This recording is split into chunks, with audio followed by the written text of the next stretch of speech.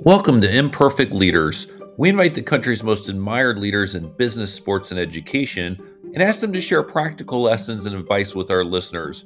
After all, there's no such thing as a perfect leader. The only question is, are you willing to listen and learn from the very best? If you want to share comments or questions or recommend future guests, visit www.imperfectleaders.com. Until then, sit back and enjoy today's show.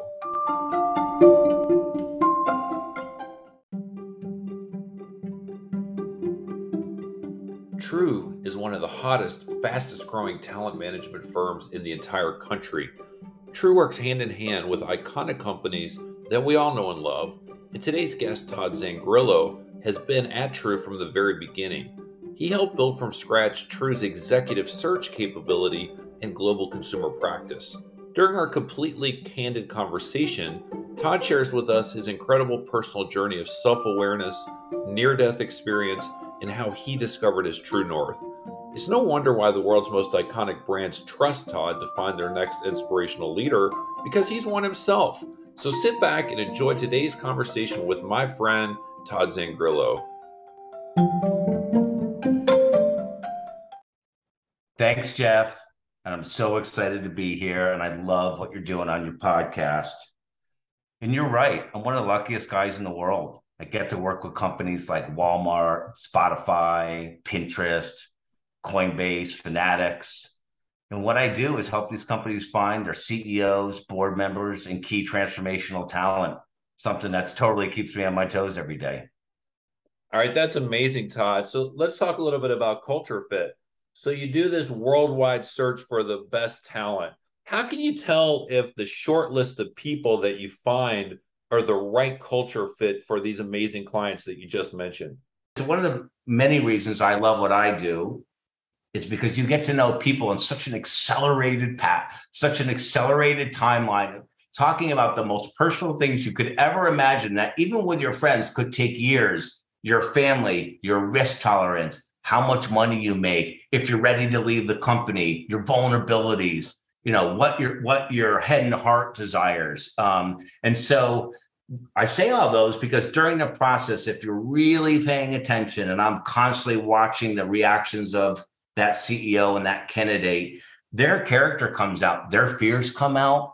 That when they pull back, you can see it. When they're really cocky, you can see it. When they say that they're this person and you start to see different set of behaviors in them, and you balance that with all of the back channel referencing. And then that's where the truth around culture is. So it's really hard then for the candidate to kind of game the system and basically just tell you what they think you want to hear. Because if I'm hearing you correctly, you have multiple data points. You're interviewing them several times. You're doing referencing on them. You have got this, personal customized assessment called synthesis, a True that you guys use. So you have multiple data points. Yeah, I mean, like the most authentic leaders go out of the way to not gamify the situation, and they're earnest and authentic, and they move through the process with sharing exactly what's most important to them. And they actually gain lots of momentum in the process. So you can feel that. The ones that gamify may make it through the first round really well, but typically, we're really fortunate. We have some of the most amazing customers in the world. They're incredible interviewers. They've done this a million times. The board members are. So the ones that gamify usually get pushed out of the process faster than anybody else. Do they sometimes sneak through the cracks? And what happens if they do? Do you have to start the search all over again? I mean, we have year guarantees on the work that we do, and so do most of the best firms. So one is we care about what we do. We do this for a reason. Not just for the situation. And so it happens time to time. And some companies, with this podcast is about imperfect leaders. We have to make decisions on imperfect people. Mm-hmm. Our hiring managers are imperfect leaders. So it's really a calculated decision. I just got off a call with this amazing unicorn client who wants to hire like the top unicorn CMO in the world. This client has, some particular things about them. So does the candidate, but the board decided with the founder, like, this is a very qualified risk. We know what the weaknesses of this person are and the triggers of them. We actually know how that it will affect our CEO. We're going to have an honest conversation about that and go take a shared risk together. So this podcast, as you mentioned, is called Imperfect Leaders. And in my view, there is no such thing as a perfect leader. But for all the listeners out there, is it important for them to actually talk about some of their flaws during the interview process with you or with your client? I mean, it's my own personal answer, but one of the strongest attributes of leadership is self-awareness. So do we want people running around like plastering their flaws all over the wall right out of the gate? Probably not. But the people that are really self-aware could talk about their strengths and weaknesses, where they came from, what they're doing to overcome them, are the leaders that, in my opinion, get these great CEO jobs. And let's talk about you for a second, Todd. What makes you qualified to help the world's best organizations, JED and Fanatics and all these other companies that you deal with daily? Why are you qualified to help them select their CEOs and some of their top executives? Maybe I would say that I'm blessed. The combination of me starting off in management consulting in this organizational development group in San Francisco with this small consulting firm, not a big name firm, when we had clients like Google and Yahoo, when we literally didn't even know what that meant. So I got to start in the early days of tech, starting to see the wave coming. A family member, my brother, and two other founders came to me to start an e-commerce company back in the mid-90s called IntraWorld.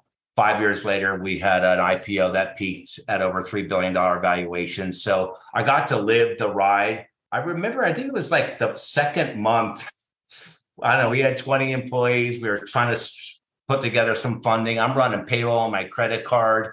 I mean, I can't sleep at night. I'm so stressed out. So I got to live through one of those. On the back of that, I co-raised a carve-out fund in the retail industry to help some of the top bricks and mortar brands become become great in e-commerce. So we launched the first ever e-businesses for Ulta.com and Dick's Sporting Goods.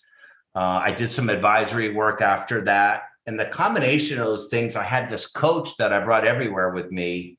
And he finally came to me and said, I think I figured it out for you. I said, what did you figure out?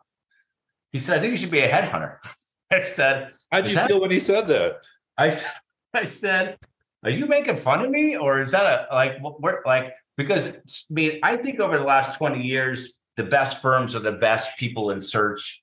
People realize how hard that job is and that we have a really meaningful seat at the table. But at the time, search hadn't really gotten to that place. So I was thinking, am I just not as good as am I missing something in my general management background? Have I not achieved things? And he said, no, you're the most wildly curious person. You've raised money, you've managed a P&L, you've done international work, you've sat on the board seat, you've succeeded, you've failed.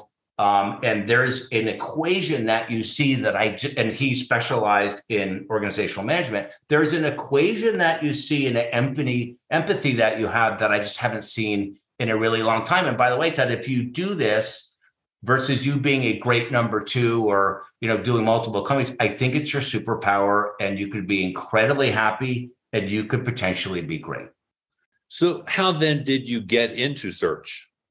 So on the back of that conversation, him and I spent a year and a half interviewing all the top CEOs and investors at the time in the country, not in the world, asking them, why do you love some search firms, hate other search firms? Why are you getting the results you want? Why is executive turnover between 9 and 18 months with these leaders we're spending all this money on?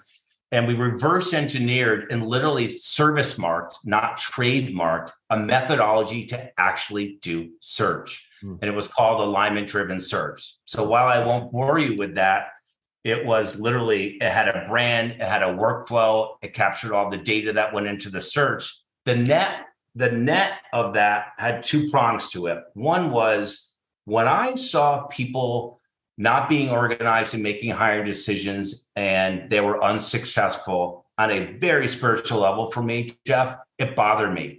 They took jobs where they said the product was great, it didn't work. They said the funding was there, it wasn't work. They started bringing that stuff home to their families. That stuff started to affect them personally. And at the time, everybody was lunging towards the next cool startup. And people had these perfect careers all of a sudden were coming to me saying, I don't know what to do anymore. And so the original thesis for that business was I wanted to help people create personal and professional wealth. And that meant like you could be successful, you would flourish, you would be a better husband or mother or family member or partner. You would make money, the company would be successful, the partnership with that hiring manager would make you guys better. And we proved over 3 years that our placements were staying in jobs 9 to 18 months longer than the other firms. And so then how did you end up at this firm called True? It's a great story, maybe a little funny and maybe a little embarrassing. And at the time, there was this other firm that everybody kept saying was so hot. They were hungry. They were good guys. They delivered great work. And it was called Iron Hill Partners.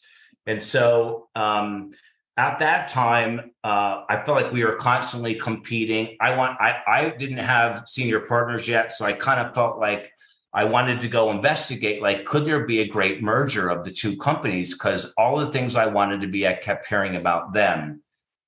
So the important part of the story is I had not found my confidence yet. I had not found what I call my voice. And so when I approached the founders and had lunch with them, supposedly when I left, so my attempt was to share with them my vision, try to get them excited about potentially merging the companies or buying them.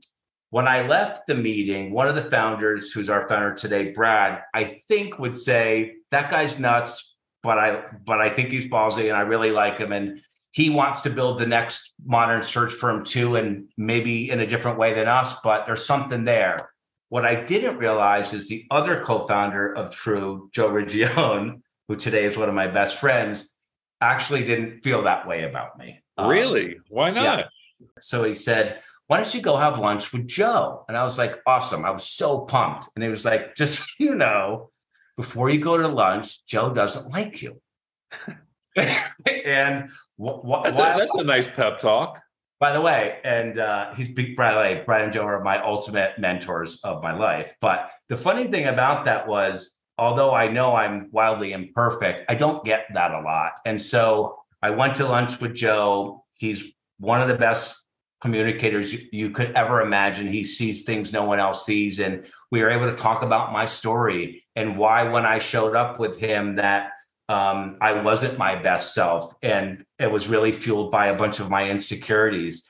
And those two chose to get over that and to embrace me and to pull me into this firm, which I consider myself, part of really that founding team. And, 10 years later, we've gone on to do some great things together. Why do you think that Joe felt that way about you at first? And tell me a little bit more about this lunch and how he got past, not liking you to actually wanting to give you a chance.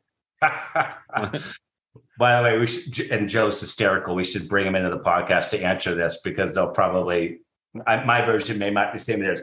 I think that Joe believes in great humans and people that, again, back to that self-awareness piece.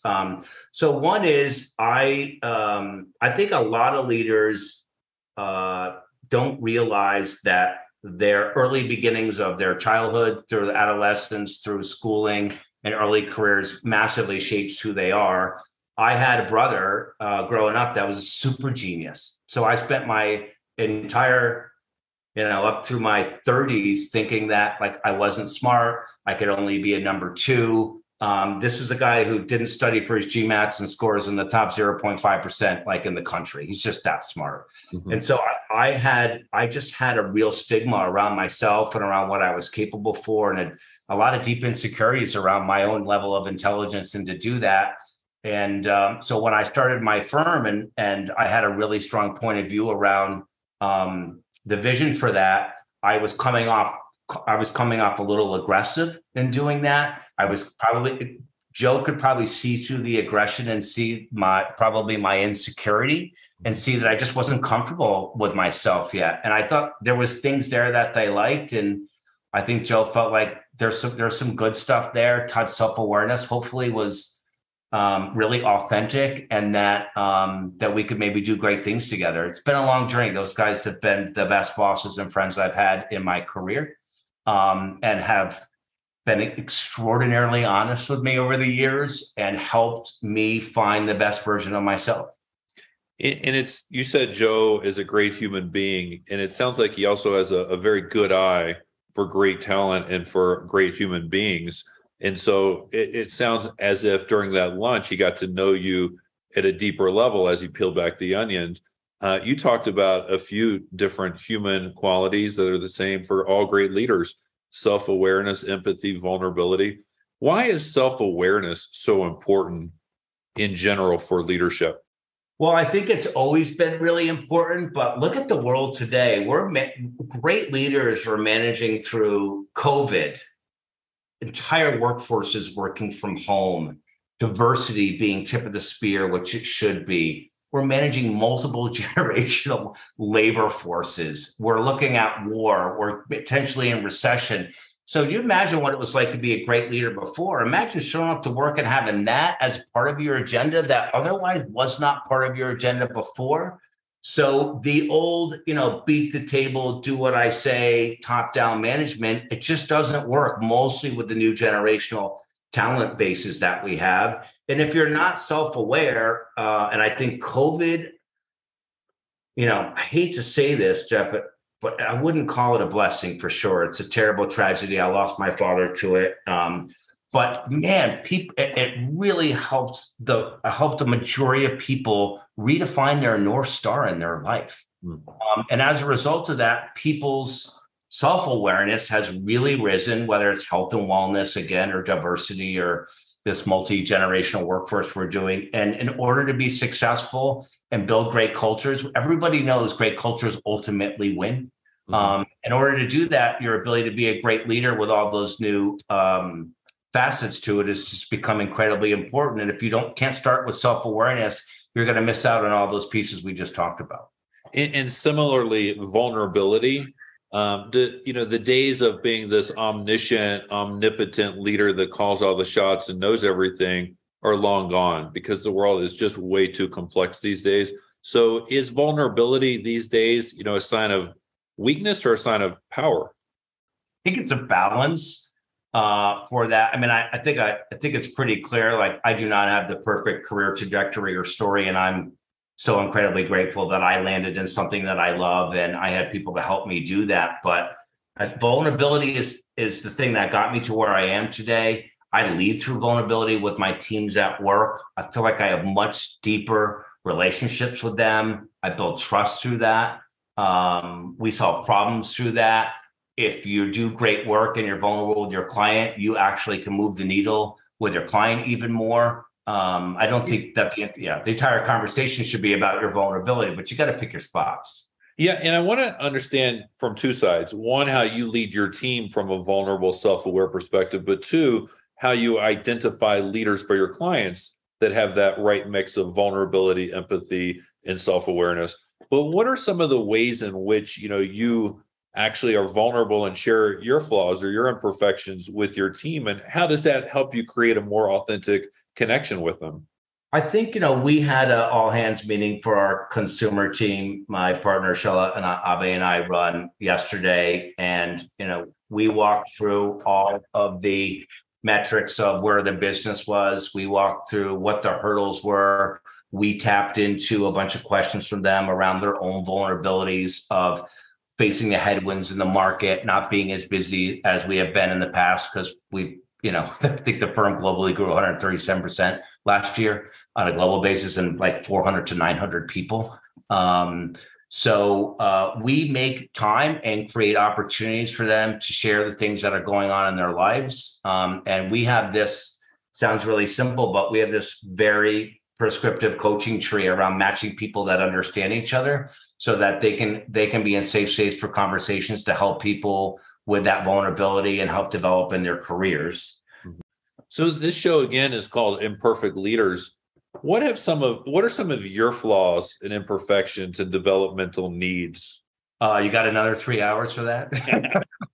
Tell me a couple. I remember. I know. I'm just teasing. As a result of my complex of feeling like I could only be a number two, growing up in my family with my brother being the super genius, I just really had to work on my people pleasing skills. Mm. was one. And, to be a great leader, you have to make really hard decisions. And that's been a long journey.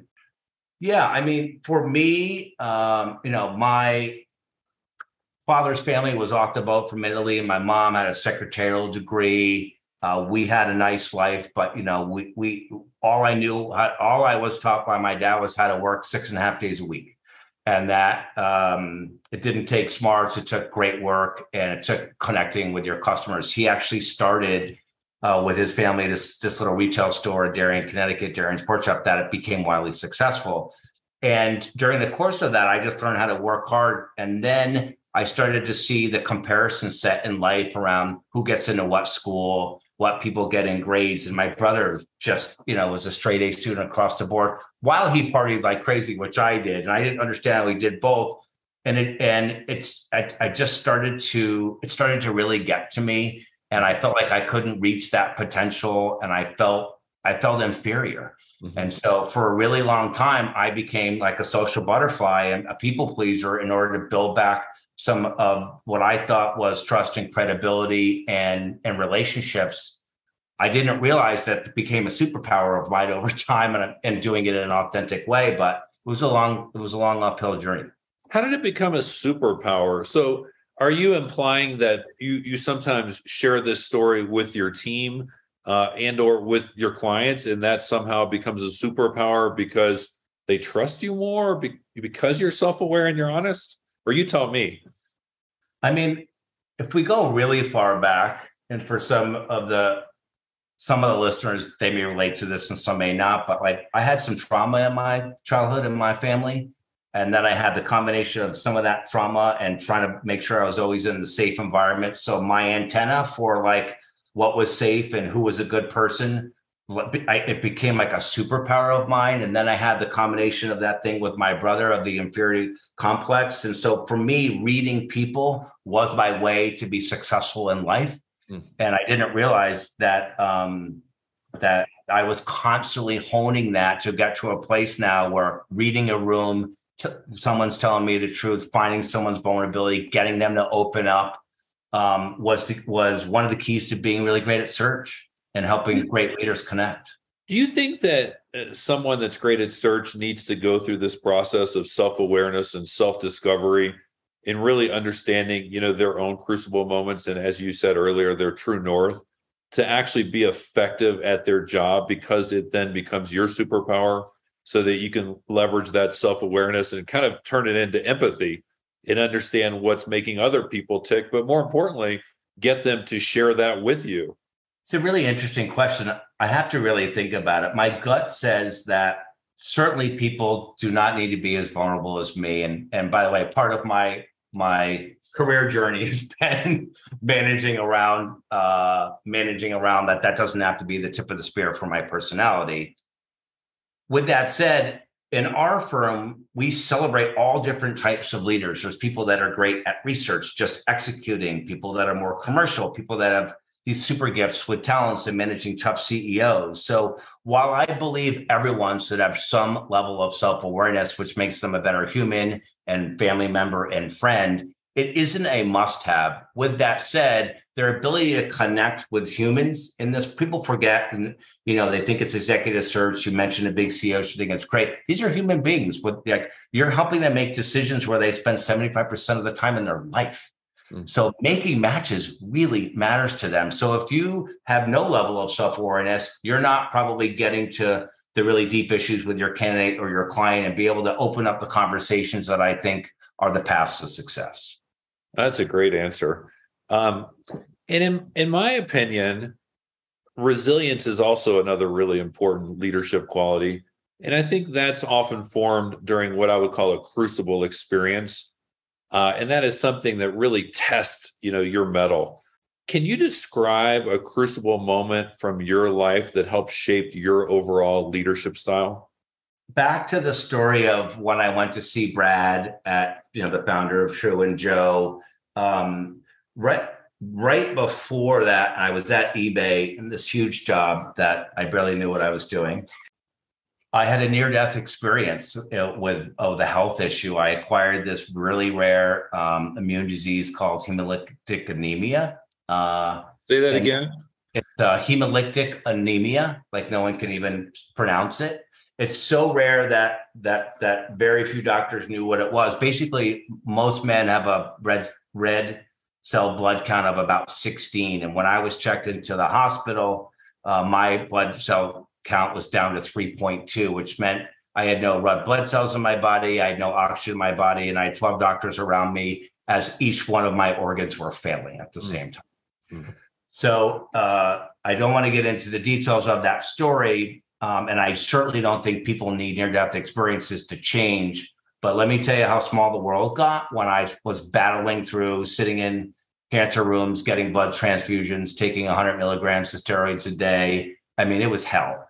And it was a moment in time to really self-reflect on myself and what mattered to me, what my North Star was. And that was a big changing moment. And I think having been through that experience right before I reacquainted myself with Brad and Joe, and I shared that story with Joe, I think he felt like this is a guy who could really change and that he had all the right intentions and that there was a lot of good there. Could you tell me a little bit about what the North Star was? I mean, as you were sitting in those blood transfusion rooms, what was the light that went off in terms of your North Star? What did matter to you?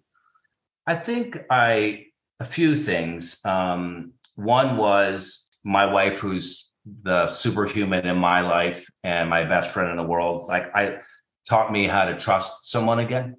So I learned trust. And I think the other one was this people pleasing created this ability. And people make fun of me because I tell a lot of people I love them. The truth is I actually really do. But the truth is I needed to reprioritize the people in my life that I kept really close, that mattered to me, that fed me with honesty, positive energy, spiritual enrichment, guidance, love, and trust, and reciprocity. And in the path of doing those things, it spilled over into work.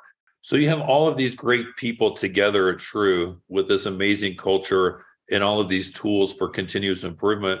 What are you guys trying to achieve? What's that strategy at True look like over the next 3 to 5 years? There are, 5 or 6 what we call bulge bracket Shrek executive search firms that have been around for 50 years that are, let's say, 400 or 500 million in revenue in public. And when you say Shrek, that's an acronym for Spencer, Stewart, Heidrich. Okay. Yeah. But believe it or not, beyond that, you used to jump off a cliff and you'd literally get down just a few firms that made it to a couple 100 million. And beyond that, it's a bunch of small boutiques. So what people didn't realize was the executive search market was so small that we didn't build products and services that were meaningful because the addressable market was so small. B, people in search for being so successful, there was no reason to change the rules of the game, although we think the incentives were completely misaligned with customers.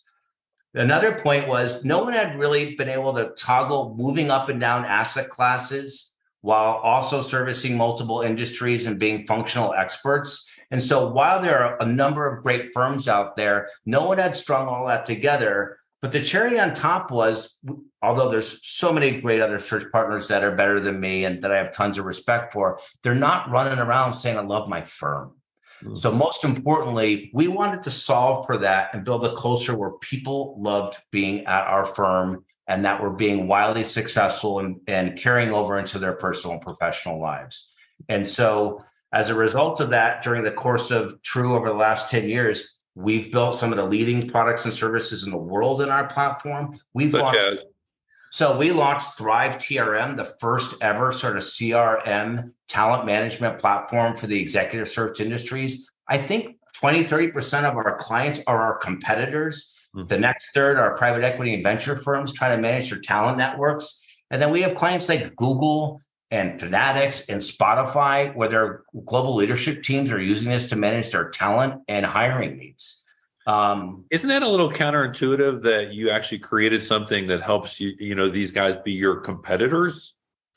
It's exactly why I love True. I thought the same thing. And Joe and Brad said, if you don't have this platform, you're not a modern firm. You can't compete in the world. Let's take advantage of the original thesis and build great products and services for our industry. And as a result of that, we use that product, and guess who's the greatest product developer of that product, and we use it as a secret weapon in the firm. And we just thought, let's solve the bigger piece. Let's solve the bigger layer. So you guys aren't afraid of a little healthy competition? No, not one bit at all. And again, while there are great competitors out there, the pace of the innovation that we've been driven, we don't think that people are going to keep up with that. And what would your pitch be to someone that was considering True as a career for themselves? We have a really simple pitch, which is we change the rules in search. So if you want to be on the most innovative platform with great human beings, with unprecedented growth, with tools and innovation that other companies don't have, so that which would accelerate your ability to bring those things to the clients that you have, and you want to work at a place that there's a bunch of great humans, that has a great culture, this is the place to be. We don't even sell beyond that, Jeff. Like that alone in search is enough. And it's a self-select process. We didn't have a business plan that said, go out and hire 500 people. We hired to meet the demands of what our clients asked us for. So, we tripled the growth in our private equity sector. We committed to being really international. I was in London last week, 100 people just in the London office. And, right behind that is APAC.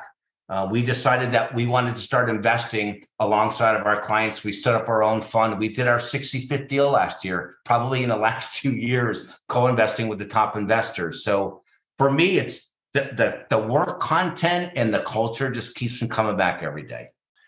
Todd, thank you so much for sharing your story. I really appreciate your passion, your authenticity, and your vulnerability.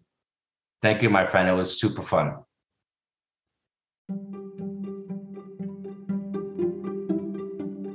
Thanks for joining, everyone. To share your thoughts about this episode or questions for any of our guests, you may join our community of imperfect leaders striving for greatness at www.imperfectleaders.com.